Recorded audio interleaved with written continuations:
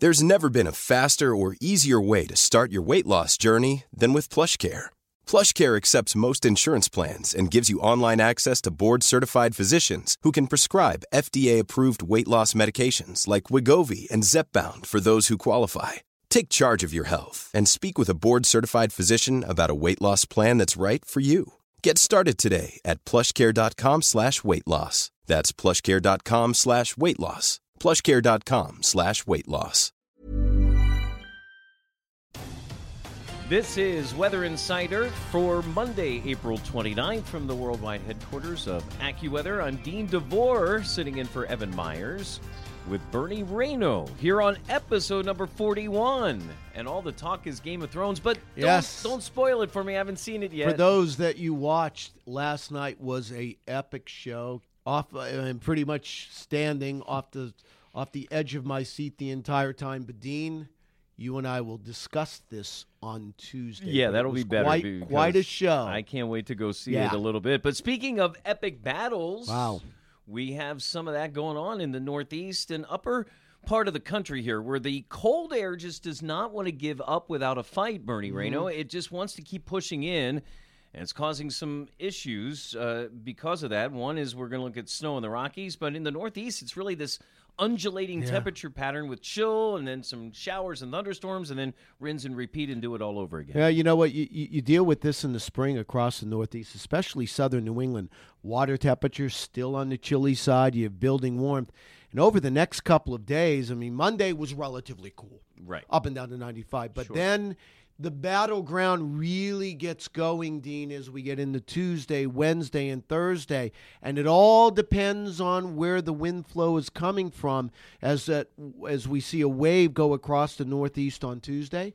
Behind that wave, here comes the cooler air down the I-95 corridor. How far does it get? Certainly not D.C., but you begin on Wednesday. Huge differences between New York City and Washington, D.C. Well, even in New York City tomorrow, we have huge differences across that expanse. You know, out on Long Island, it's probably staying in the 50s, probably mid-60s in the city, and you get into Jersey, and it's in the 70s. So just in that little space, you see that fight going on. And that line's going to move back and forth as we go over the next several days.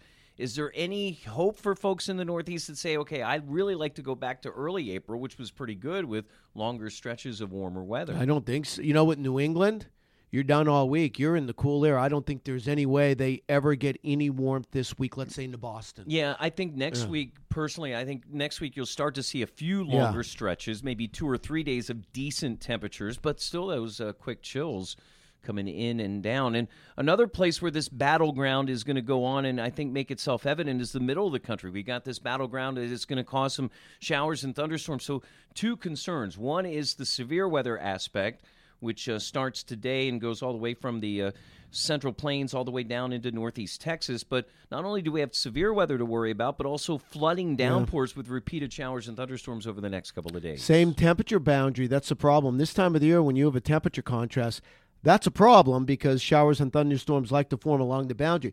The boundary in the central United States beginning tonight and tomorrow is going to be oriented, let's say, more southwest to northeast. So we're going to be watching a boundary from the Midwest into Texas. There's an upper level low across Southern California. Of all places here Monday afternoon, we had rain and thunderstorms around Bakersfield, around Santa Maria, around Lompoc this morning.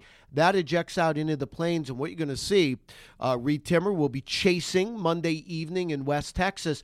But when we come in Tuesday morning, there's going to be an expanding area of rain and thunderstorms, Kansas, Oklahoma, West Texas, and that's the beginning of a couple of rounds of rain and thunderstorms. It does appear as though Tuesday will be the, let's say, best bet for the more widespread severe weather. Right, the prolific as we go through this week. Right, with Tuesday is the biggest day of the week. Right. But then as we go on Wednesday and Thursday, we still got to worry about some flooding downpours in those areas that are still kind of in that zone where there's showers and thunderstorms. So a lot of this is going to depend on what we call training situations, where those thunderstorms set up and they train over the same areas over that period. And meanwhile, on the backside, you had mentioned this earlier, The snow. I mean, there's going to be snow. Now, it's not just going to be in the Rockies where we're going to be picking up a foot of snow. I think Monday night into Tuesday, there'll be another round Tuesday night into Wednesday. But, Denver coating to an inch Monday night into Tuesday. From Cheyenne toward Casper, you're up at high elevations, but you're not in the mountains. There's going to be 3 to 6 inches of snow. The snow can extend toward Rapid City in the western parts of Nebraska as well.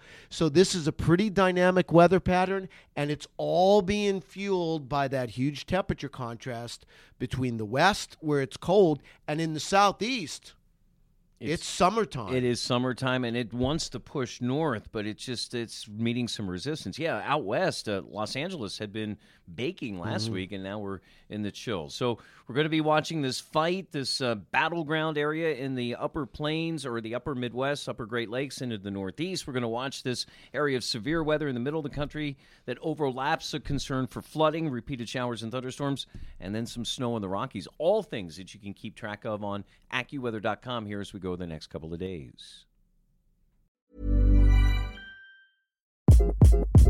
Hi, this is Craig Robinson from Ways to Win, and support for this podcast comes from Invesco QQQ. Invesco QQQ is proud to sponsor this episode, and even prouder to provide access to innovation for the last 25 years. Basketball has had innovations over the years, too. We're seeing the game played in new ways every day.